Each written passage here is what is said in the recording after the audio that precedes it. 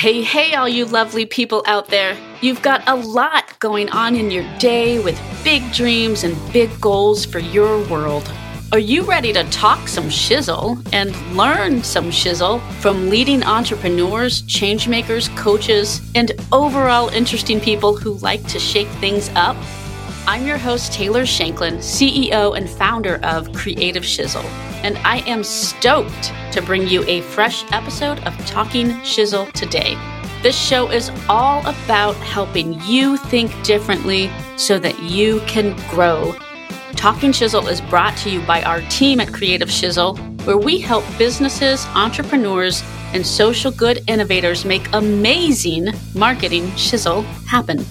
Check us out on the web at creativeshizzle.com. Now, let's talk some shizzle. All right, welcome, friends. We are here for a new and fresh episode of Talking Shizzle. We're going to talk some shizzle today with a good friend of mine. We go way, way back in the nonprofit sector, the one and only Emily Pearl Goodstein. How you doing? Hello, I'm so happy to be here. Thanks for including me. Emily and I got to know each other when we worked at a little company called Convio down in Austin, Texas. So, Emily, tell us a little bit about yourself, who you are, what you do, and what you're into. Well, I really love eating breakfast for dinner. I think that's an important headline. During the day and also sometimes at night, I run a digital marketing agency called Greater Good Strategy. I thought that having good in the name of the company would help people remember that my last name is Goodstein, not Goldstein. So this was all a total personal branding project. And we help nonprofit organizations raise money and market themselves online. So that's the way that's what I do a lot of the time. I spend a lot of hours sitting in this room. And when I'm not doing this, I really love to overshare on the internet. I'm a big fan of posting a lot of Instagram stories. I also really love to bake. I often will have one or two different baking obsessions each week, including right now it's yeasted bread. So I've been baking a lot of challah. I moved into a babka phase for a while. I was in a rugla phase for a short period of time, but it kind of has mitigated. And I also have a very small person who lives in my house that requires a lot of time and attention. So I spend time talking about her and taking care of her and photographing her and Googling answers to questions I have about being a parent. I did see a cute post. Y'all went to a hotel pool recently and she decided she didn't like clothing anymore. That was our apartment building. So we live in a building in DC and I thought that, oh, great, we have an almost 2-year-old. We will have swim lessons. What a good plan. And Edie can learn how to swim. And then she decided, not only does she not want to learn how to swim, she doesn't want to go in the pool. And not only does she not want to go in the pool, she doesn't want to wear a bathing suit. So I take the swim lessons and she runs around the pool naked, which is usually fine because there's not a lot of people there. But at some point, I think it's going to be not great. But I want to teach her to be proud of her body and also to, follow her own choices. And so I feel like this is a good way to do that, is to just kind of let it roll, maybe. Yeah, I agree. I mean, she might one day just live in a nudist colony and that's okay. At the end of the day, I think it's our job to encourage our children to live their best lives. And if that's her choice, then want to run with it. I apologize in advance if you can hear her crying in the background. She's trying to take a nap right now and it's not going well. The good thing I hear in all of that, Emily, is you are getting swimming lessons. Exactly. And it's so nice. I can blow bubbles. I can play with the toys. I know how to kick. I'm really good at singing the songs. It's a very relaxing time. So yeah, the headline is that I've chosen a good swim instructor. I like it. Now let's get into talking about entrepreneur stories. You're someone who I really admire with your journey. You're always into some interesting venture. You once told me that you love being wrong and you love talking about being wrong. Tell me about that. What is it about being wrong that you enjoy just so much? I mean, I don't try to be wrong, but I just feel like I had a boss for a long time that would say done is better than perfect. And I think along the same lines, often we kind of we hold ourselves back by trying to sort of figure out the most perfect thing, or we are scared to be wrong or make mistakes, so that holds us back. Do you actually remember in the Convio offices, there was a big sign that said make mistakes? There was some campaign in the Austin office where they were trying to like free us up to chances. I sometimes channel that because I think running your own business, right? The Greater Good team has 60 people on it now. So I don't know how to do that. Like I didn't plan to have a 60-person team. I didn't know that we needed a person who was our operations director who was going to come start working with us and handle all kinds of things that I don't know how to do. Like building the team, I think, has been a challenge because I didn't know how to do it when I started out, but also programmatically, right? So the work that we do is helping nonprofits raise money online. And I used to be really anti-Giving Tuesday. I would openly talk about how I felt like it was a crowded field. Nonprofits shouldn't spend a lot of time on it. And then you start reading, people are raising so much money around that day or that week. And yes, it's a crowded field, but donors are conditioned to give then. So I was very open about the fact that I was wrong, right? Like that was not actually good advice that I was giving out. Another thing I love that I was wrong about was the Facebook birthday fundraiser. We had so many clients tell us that they were going to build this big thing around the Facebook birthday fundraiser. And I would routinely counsel organizations to not use that, to not run in that direction. And little by little, I realized people are conditioned, like Facebook tells you to do this, and people are conditioned to donate their birthdays to a cause. And organizations are raising lots of money. And I was worried about it because nonprofits weren't getting the names of the donors. But then a client shared their hack with me, which was you go to the person that hosted the fundraiser and you say, hey, thanks, Will, I really appreciate that you ran this fundraiser for our organization. I want to send thank you notes to all the people that donated. Can you send me their names and email addresses? And then you can go ahead and begin stewarding those donors for a second or third or recurring gift. But for, I don't know how many years, but for a very long time, I was just routinely telling people, don't spend time on that. Don't respect the nature and the likelihood that your donors are going to want to give and donate their birthdays. And it was just a silly thing that I was so concerned about the list growth, and I was kind of rejecting the nature of what donors were doing. So I admitted I was wrong. We've moved on. I love talking about how I was wrong then. And when it comes to being a business owner, I started my own business and then I left and I went in-house with a client. And then I decided that I really, really liked working for myself. And then I went back out on my own. So I just generally feel like sometimes we make decisions that we don't want to stick to, and it's important to learn. All we can do is learn from them. Absolutely. I often say the thing that you said somewhat differently. I say launched is better than perfect, because it's like, if you never just put it out there, how are you ever going to know, So done is better than perfect. Absolutely agree. And for most things, unless you're getting a tattoo on your face, for most things, you can easily change them, especially in the world of digital, where the industry that we work in, most text can be updated. Most pictures can be swapped out. I mean, I don't recommend that people do things in a careless way, but I think it's just so easy to get really like in our heads and try to stop iterating and just try to get like the perfect thing. It's impossible to know the way your community will respond until you put it out into the world. Yeah, absolutely.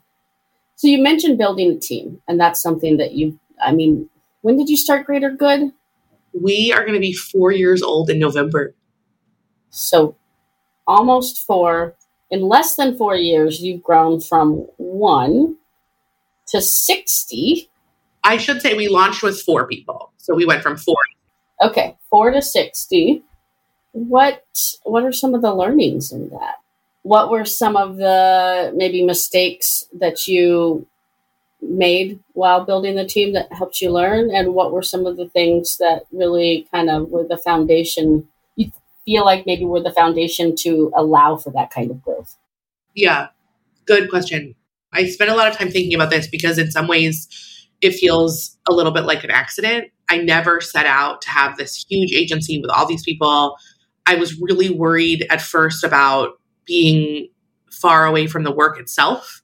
And I couldn't imagine a system where we could maintain a quality of the work, but also have me not being able to do it all. I think at the end of the day, being centered around the experience of the folks on our team is probably the most important thing that we do. So we're definitely not the least expensive agency. And part of that is because I really believe strongly in compensating the people that do the work as well as we possibly can while still being somewhat affordable to the organizations we work with. And I also feel like if we hire adults who know how to do their jobs, who bring skills to the table, they're going to want to do their best work and they don't need someone standing over them supervising every step of the way. So I really try to put together project teams of people that I think will resonate well with the client's work style and sense of humor and technical needs and issue area expertise. So a lot of it is kind of matchmaking between the consultants that are doing the work and the clients that need the services, and really thinking about the bedside manner or the emotional intelligence. Because when you hire a consultant, in many ways, that person is another member of your team. So from the client perspective, if the consultant is not happy, then the client's definitely not going to be happy. So at the end of the day, I think everything sort of rolls up to, are the consultants happy? Do they feel supported? Do they have the tools that they need to do a good job? Do they feel appreciated and well compensated? And for us, that means being pretty radically flexible. So most people on the Greater Good Strategy team work not full-time. So they work in some either 25%, 50%, 75% capacity. A lot of folks have their own clients that they work with separately from Greater Good. At the beginning of the agency, this wasn't really by design, but we started before COVID, but then COVID kind of popped up not so long after we started. And we would get calls from people saying, there's literally no way that I can homeschool my children and do my full-time job. Do you have anything for me to work on at Greater Good? And the person would be stepping down from a role that they would have had for 15 years. They would be at the top of their digital fundraising career. And the fact that we're an extremely flexible workplace was really attractive to folks. Or the fact that people would be able to run with the things that they're good at and partner with people with complementary skills and also get to choose the projects that they worked on was really attractive. So I think we've worked really hard to be a great place to work. And we work really hard to be a team that's extremely responsive to the needs of the consultants that we work with. And at the end of the day, I think that that means that our clients are really happy. So I find myself at least once or twice a day saying, well, if the consultant's not happy, then the clients are not happy. And then what's the point of doing this? So I think we're able to offer a sort of unusual setup for people who want to collaborate with us from a consultant perspective. And then that then moves to clients having a great experience. So routinely, I'll have consultants come to me and say, I'm particularly interested in working on this issue, or I feel really passionate about disrupting this space. And then it's how wonderful that I get to pair up that person with that issue and know that they really care about it. We only work with clients with missions we support ourselves, or we would donate to ourselves. And so at the end of the day, I think the consultants are really the centerpiece of that. And literally, I can't do this myself. I don't do it myself. I intentionally built an agency where I was no longer doing this myself. And so if we lose sight of the consultants being kind of the centerpiece, then I don't really think we would be as successful. That was a long answer. I hope I answered your question. No, you absolutely did. I love the focus on if the team's happy and people are showing up and doing work that they love, that the clients will, in effect, be happy as well, because they're going to be getting good service and they're going to be working with consultants who are happy and joyful and bringing that to work. And I love that you actually help to pair consultants with issues that they personally care about, because that's going to bring out the best work and best product for everyone. So I think that's really, really smart. You mentioned that you were worried about getting too far away from the work. How do you stay close to the work, or do you at all? Because I completely know what you mean by that. How do you do that? Yeah, so we've definitely have iterated on this one a few times. So at first let me start actually with what we currently do. So everyone on the Greater Good Strategy, every client that Greater Good works with has a senior strategist who sort of owns their account. And that's a person that I meet with once a week. And we talk through what happened in the past week, what's coming up, what's going really well. Is there anything we need to be worried about? And those are also folks that I love and trust. I love and trust everyone on our team, but there are people that can somewhat expect, oh, this is something that Emily might be concerned about, or I'm going to flag this. It might be nothing, but I want to just make sure we can talk through it. We get a chance to kind of troubleshoot, or often I'll say, like, what did the energy feel like in the meeting? Or what was the response like? Or, did the person take that well? And it's really helpful to know that the people that are on the other side of that Zoom conversation are people who can read the room and assess the situation the same way that I might have. So the sort of centerpiece is folks I really love and trust. And if someone's new to the team, we pair them up with someone who's been on the team for a while, and there's kind of like a partnership, shared client relationship, so they can get their sea legs at Greater Good until they're a little bit more out on their own. So that's the first thing. The second thing is I meet with each of our clients at least once a month, if not more frequently. And I start every week out with a set of emails to all of our clients. I have sort of a rotation to make sure that I'm in touch with people at least once a month and say, hey, I just met with so-and-so and they shared about what's going on the project. Do you want to carve out some time to check in? I'd love to hear how things are going on your end. How are you feeling? I can send the questions over email if you prefer. Most of the time we get to pop on Zoom and really just talk through, do people feel supported? At the end of the day, if you don't feel supported, then why would you hire a consultant? And then the third thing is we have a executive team. There's one kind of main person and then one person who supports her who review all written deliverables. And then our creative director reviews all design deliverables. So everything that goes to a client is reviewed by a member of our executive team. And then in addition to that, we also have a proofing team. So my mom is a professional proofreader. And so I grew up in this household where everything was like red line before it went out the door. So we also have this professional proofing team. So I know that there's been eyes by the senior strategist, the proofing team, and the executive team on everything that goes to a client. And then I'm in touch with the sort of the conversation around how the client feels and how the senior strategist perceives that. It took us a while to kind of get this mix, but right now it's working. And I actually find that I deal with many fewer clients having questions about scope or timeline than I used to in the first 2 years of the business feel very different than the second 2 years, because I think we kind of have gotten this formula down. And at least for right now and our size and the type of clients we're working with, it's going well. But it is a little strange to not be in every single meeting, brainstorming every single tactic and strategy and writing every single word of every document. It's still weird. Well, I appreciate the share in that. It sounds like a good system and you're working things out. The proof is in the reputation. And I think at this point, we, as marketers, we've really scaled back what we do to market the agency and really scaled up the time that we spend making sure every client feels great about their engagement with us. And so 100% of our business comes from direct referrals. And I think that just goes to show that people are having good experiences if they're telling other people to reach out to us. Absolutely. How do you find the right people? Like, what are some things that you look for when you're hiring this team? So that's definitely the number one, the consultants are, again, at the centerpiece. So every day, at least 25% of my day is spent doing something to find consultants with the right skills and time mix. So part of that work meant bringing on an operations director who recently started. Her name is also Emily, which is going to be not confusing at all. And she's going to help us with a little bit of that work. But we made a financial investment in finding those people.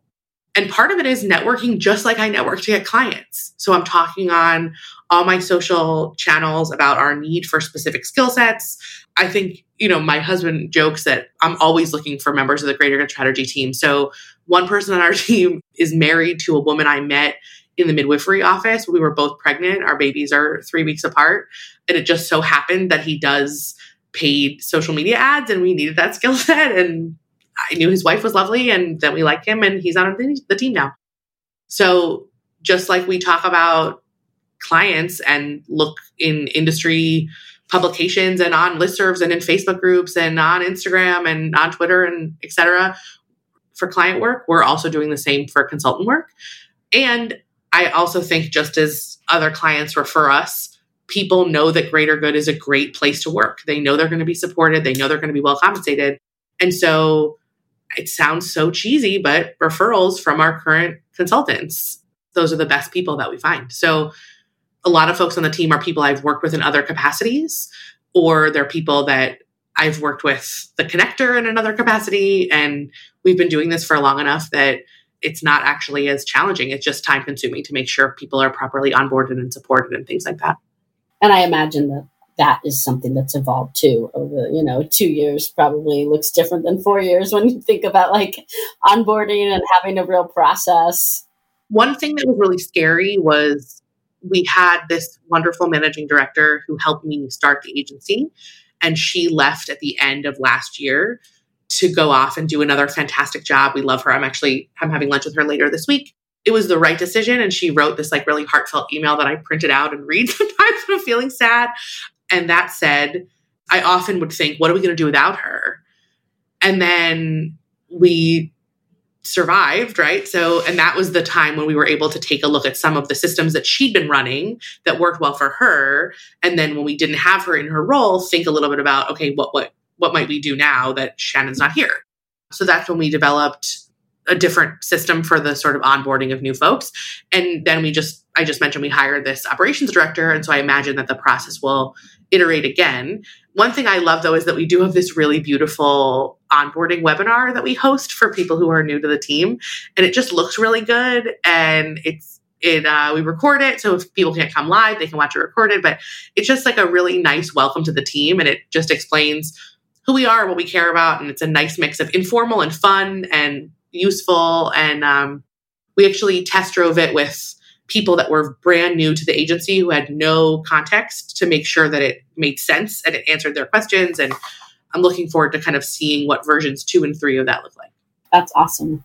All right. I want to turn the tables a little bit. So I want to talk to you about kind of being vulnerable as a working mother who also runs a 60 plus person company. And you are someone who shares a lot. You say you overshare. I read a lot of the stuff that you write on Facebook, and I appreciate it. And I appreciate the vulnerability. And I think a lot of people do. So talk us through what it was like becoming a parent. So I think we have to, first of all, thank you for asking that question, because I don't know if, I often hear people say, no one talks about this. And then I want to say, I'm talking about it. So you can too. I don't understand why no one talks about it, because I feel like after I delivered the placenta, my brain chemistry actually did change. I think we know that. Research supports that. And so is there any way that we can do our jobs out of the context of also being parents? I don't think there is. And it happens that my job is also a huge part of my life and my identity and my schedule. And so the two have to sort of be melded into one. So first of all, it was extremely hard. I would actually go as far to say that it was horrible. I never want to do that immediate postpartum time again. Coming back to work was actually not as bad as I thought it was going to be, but it was still extremely hard. And I have all the support, right? I'm extremely privileged. I have so many people that help me. We have a full-time nanny. My husband also works from home. My family lives locally. Our baby is healthy and typically developing. And we have a network of people that can come take care of her. But one of the big headlines was that I came back to work in COVID. So we got pregnant before COVID. We had a baby before vaccines were available. And then I came back to work still during a time when we had to be very careful about who was able to come into our house, where the baby went during the day. The fact that I took any parental leave is also a huge headline, and I will never not be grateful for that. There's literally no way that I think most people who've gestated and birthed a child can come back to work. Even I was able to take 4 months, which still felt like a drop in the bucket, but I feel extremely lucky and privileged that I was able to take any time. We actually rewrote part of the way we talk about greater good to say, we have a paragraph in our proposals that talks about sort of who we are and how people come to work and bring their full selves. And we talk about how the agency is run by a new mom learning to nurse and parent and run a business all at the same time. I should note that we stopped nursing. The baby's going to be 2 tomorrow. So the headline is that I eventually was able to stop doing that. But that was one of the hardest things, right? It took just as much time as running the business. So there was a lot of moments where I was camera, neck up and pumping at the same time. So I guess the first thing is, I don't think it's possible to separate that personal part of our lives and the professional part of our lives. So I don't want to do that myself. And I don't think our teams need to do that. And the second piece is that we work on issues that affect human beings, right? We're an agency that helps nonprofits raise money and market themselves online. And those issues are often things that directly affect human beings. one of our clients helps people who are pregnant and incarcerated. So it doesn't hurt that I talk about my own experience being a new parent, and understanding how hard it was for me to be working parent with a small person, let alone dealing with the issues that the population that organization serves helps. And I think that owning all of that and also talking about the fact that it's hard and sharing the little things that could potentially make it easier is important. I learned so much from the people that are on our team, whether they have children or not. I mean, one person on the team has a puppy, and she talked to me about how she coordinated the puppy care schedule for the week. And it sounded just like the way I coordinate our childcare schedule. And I appreciated the Excel spreadsheet template that she had created for herself. So the one kind of like concrete thing, I guess, that I figured out that works right now, which granted, who knows where this schedule will go when our little person is a little older, but I actually realize that I do my best work when the baby is fast asleep at night, because I just know that she's like in her crib and okay, and I'm not going to be interrupted. So I end up doing almost all work that requires writing and like large spanses of uninterrupted time at night. And I don't start any meetings in the morning until 10 a.m. So I work often 10 to 5, and then I work again from like 8 to 12. And that was never my schedule before, but for whatever reason for all the reasons we just talked about, that's what works well for me. It's something that the team has been really receptive to, and it worked well for our clients. And it just took a little creativity to think, okay, I'm going to just push my bedtime and then go back to sleep in the morning. Well, it shows the flexibility that like you really have to be able to be open to in order to balance all of these things, and I appreciate that you talk about the hard stuff that people say nobody's talking about this, but so many people are dealing with this. And so I agree. I think the lines between work and personal life they cross, especially now. So many people work from home, and, we're all in our homes. All of us on this podcast right now are in our homes working. Exactly.